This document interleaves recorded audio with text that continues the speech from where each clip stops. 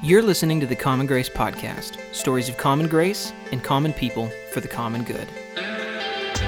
The topic of women in ministry has felt like a polarizing subject for years in the church. Today on Common Grace, we talk with Davida Foy Crabtree, who has been pastoring and leading people since the 1970s. She shares some of her incredible journey with us as we discuss the importance of churches championing women as leaders and as pastors, and having full inclusion in life of leadership and ministry.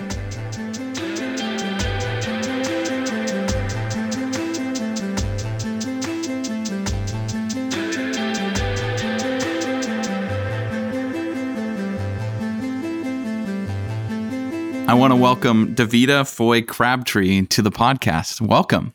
Thank you, George. Glad to be here.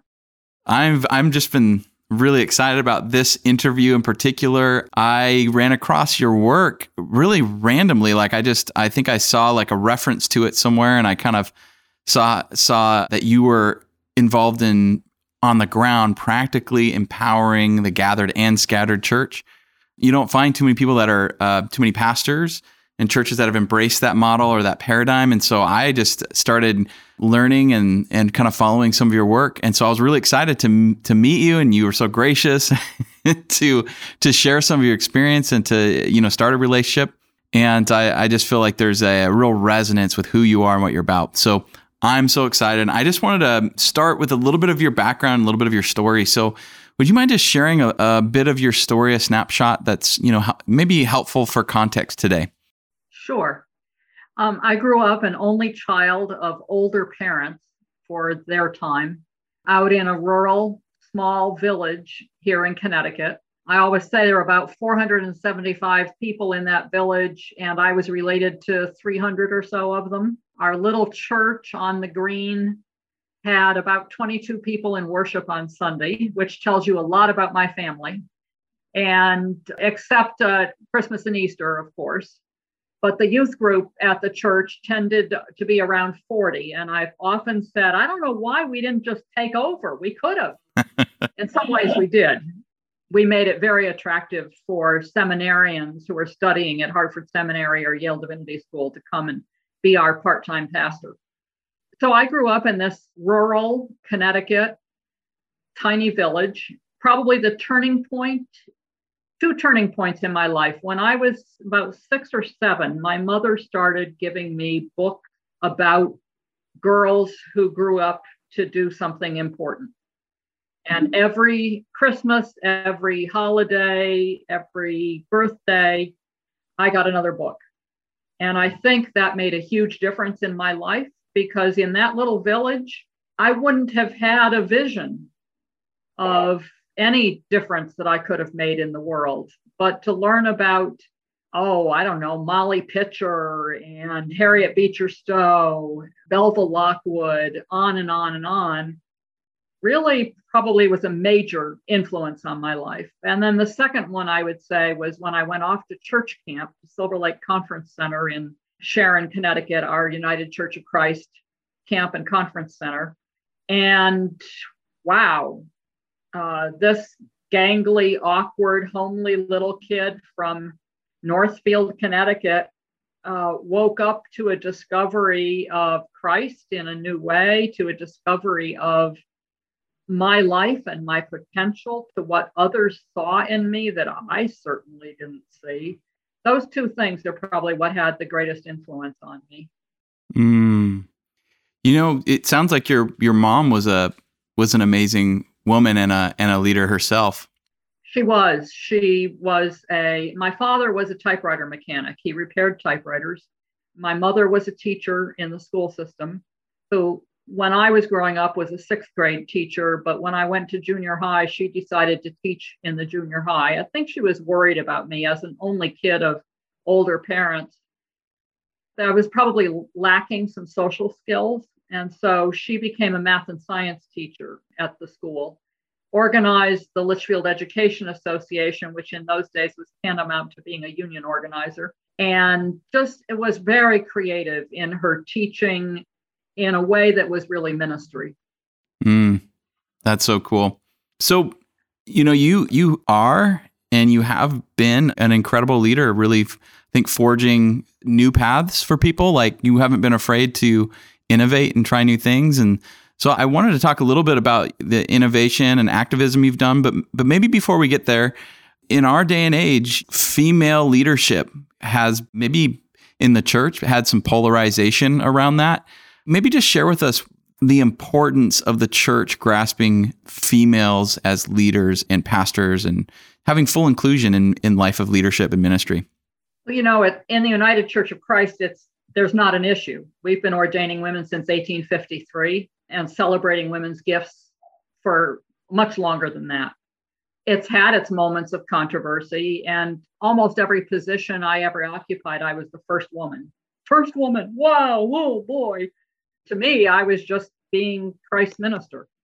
When I look at women in ministry, all I need to do is recall the resurrection and the fact that Christ appeared to the women and told the women to go preach the resurrection to the disciples.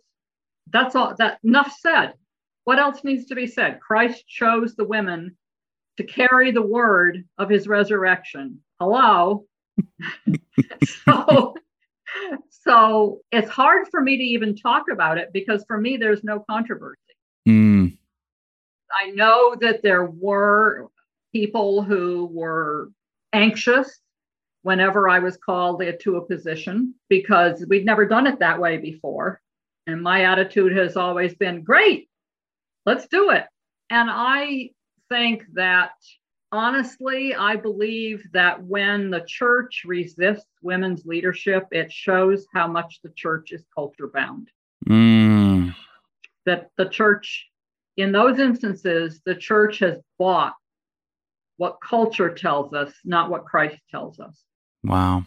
Maybe you could just share the impact seeing other women blossom in really, we're talking about mutuality and partnership, building the kingdom, And for you, hearing that women you should lead is like hearing the sky is blue. It's like, this is kind of part of how you've always viewed the world. But, many people don't come from that background, and maybe just paint a picture of like why you think it's so crucial and so important for the church to get this. Well, at heart, I'm a pastor. I've occupied all kinds of other roles and jobs and calls, but at heart, I'm a pastor. So what I remember is about the second or third year in my parish ministry in Colchester, a mother came to me all excited because her kids had decided they were going to play church. And the daughter had to be the minister because that was what they were seeing in worship. And wow, that's for that year. Let's see, that would have been 1982 or 83. That was just a delight, just an absolute delight, because until I was there, it never would have occurred to anybody that the daughter could play the minister. But beyond that, I think about all the times as a parish pastor that women would come to me, and men sometimes too, but the women in particular, who had been subjected to abuse by men in their lives, and for whom the image of God as Father and the masculine descriptions of God had totally removed them from any spiritual journey.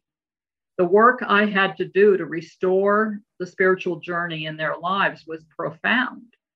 And I think that if I hadn't been there, they couldn't have stepped forward with the questions. They couldn't have been honest in the same way.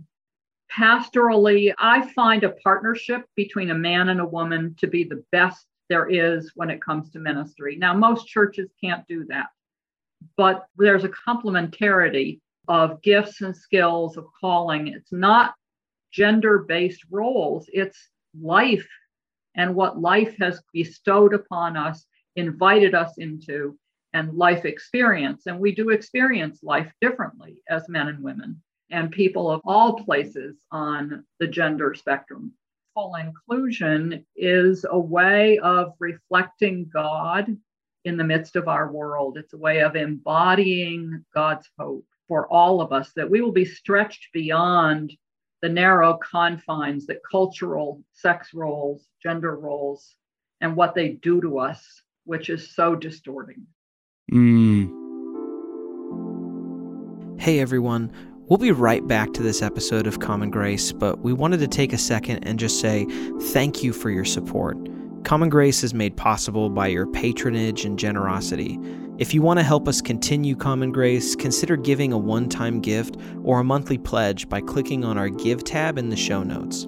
If you aren't able to give, please consider sharing this podcast with your friends or family and rating us on Apple Podcasts. These are the best ways to help us reach more people.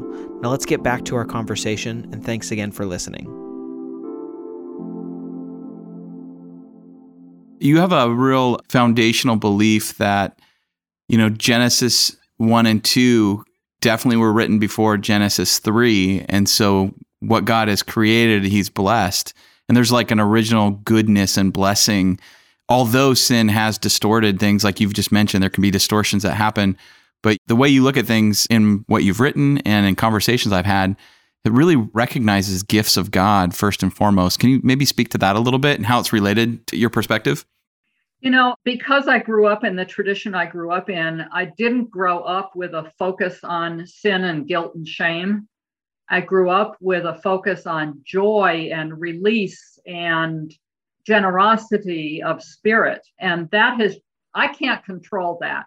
That's just how I understand the Christ spirit, that it's about joy, not condemnation. It's about stewardship, not domination. It's about being clothed, as Galatians says, being clothed in Christ.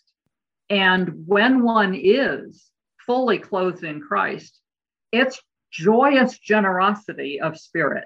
It is about my openness to all that God has given us, regardless of the judgments that many in the culture would exact. I simply look for the good, because that's where I have always found Christ. Oh, that's beautiful. Maybe step into a little bit of your story and your identity as an activist, which I'm sure is, deeply connected to your understanding of God's goodness and the gospel. It is that there's a funny twist to that, however, because as an only kid of older parents, being socially awkward, unsure of myself, homely as a kid, and I didn't like the way I was treated. I could not have named that in those days, but that caused me always to identify with and care about anyone who is on the edge of society, anyone who is less cared for, less valued.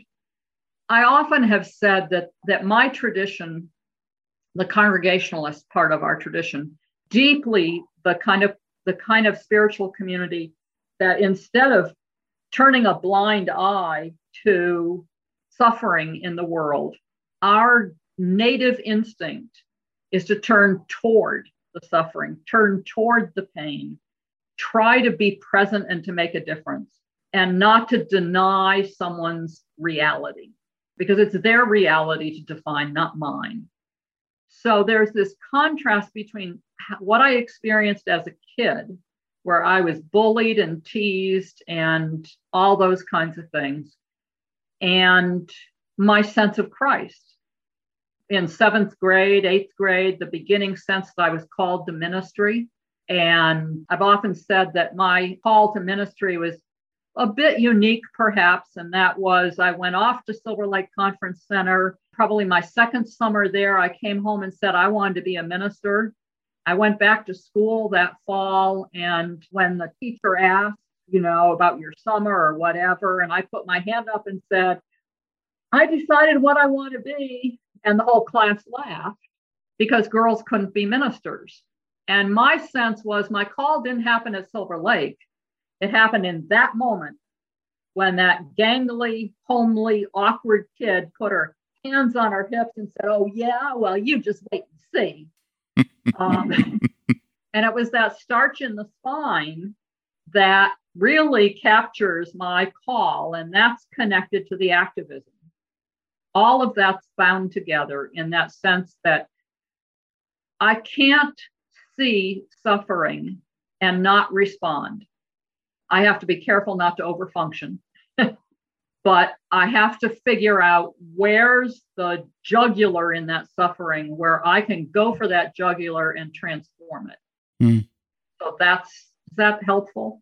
Oh, yeah. I mean, you're painting a beautiful picture internally, and then how that it takes shape externally. Maybe you could, give some of the key areas or key forms that activism took in your life. Well, when I was about 11 or 12, I received a copy of Ingenue magazine, which was then very popular for tweens. And the cover article was 15 ways or 12 ways or 20 ways to catch a boy in school. And it was all about, take chemistry, take mathematics, take shock. And I was furious. I was just furious. And I sat down. My mother never even knew about this. I sat down and wrote a letter to the editor about how I was not in school to catch a boy. I was in school to learn. And if I was going to take chemistry, I was going to be a chemist, etc. That's not what I said in the letter, but that was the basic approach to it. And they published it. And when the issue came out in which it was published, I took it to my mother. She said, "Oh no, look at what we've done." But that was probably my earliest. And I continued. I had no idea. I really didn't know anything much about suffrage, although I had read all those books that my mother had given me. So there was a lot I didn't know. But over the years, the early years, most of my social justice work was around women and women's issues, because that would have been 1956 or 57 when I wrote that letter, and continuing up through seminary. And even at my liberal seminary, I had one class where I put my hand up at the beginning of the semester and the professor never called on me. And so my hand was up all through class the entire semester. And I never got called on. I don't know where I got the guts for that, but I think I knew that I would lose myself and my calling if I allowed that world to determine the world around me. Then, because when I was in seminary, it was the 60s, so the Vietnam War. I was active against the Vietnam War, very active around racism and racial justice issues, environmental issues.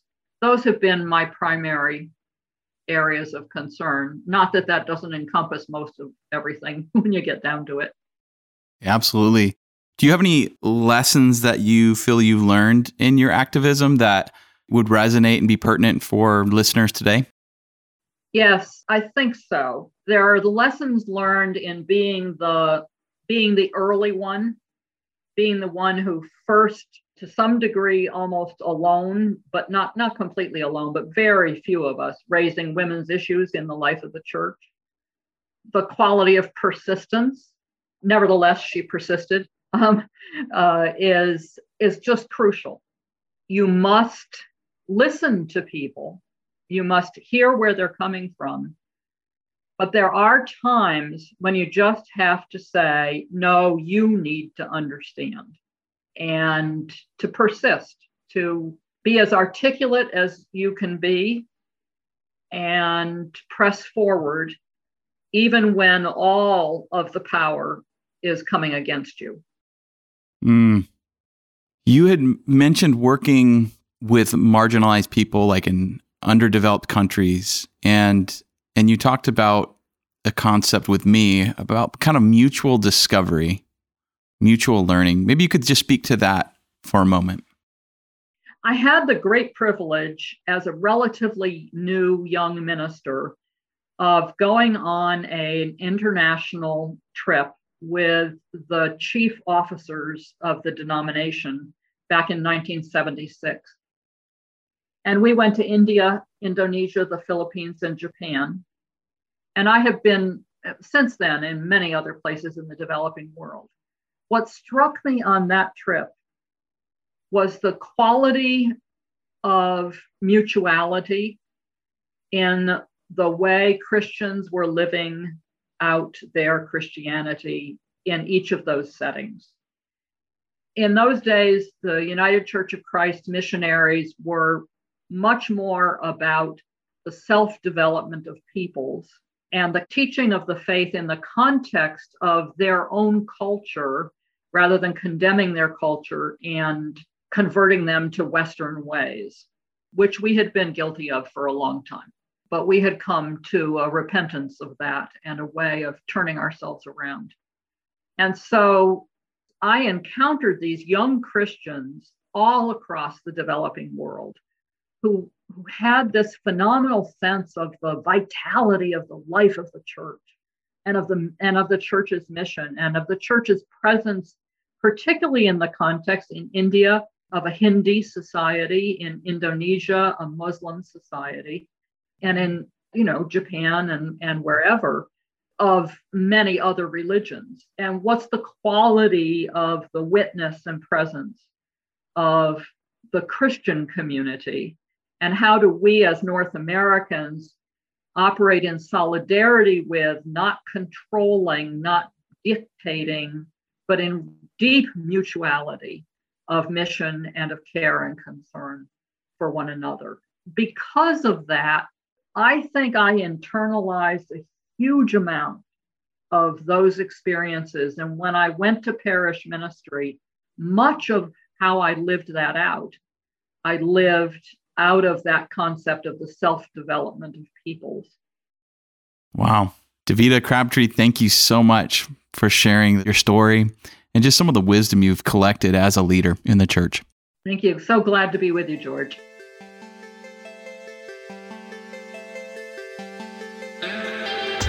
You've been listening to Common Grace, a Whitewater podcast.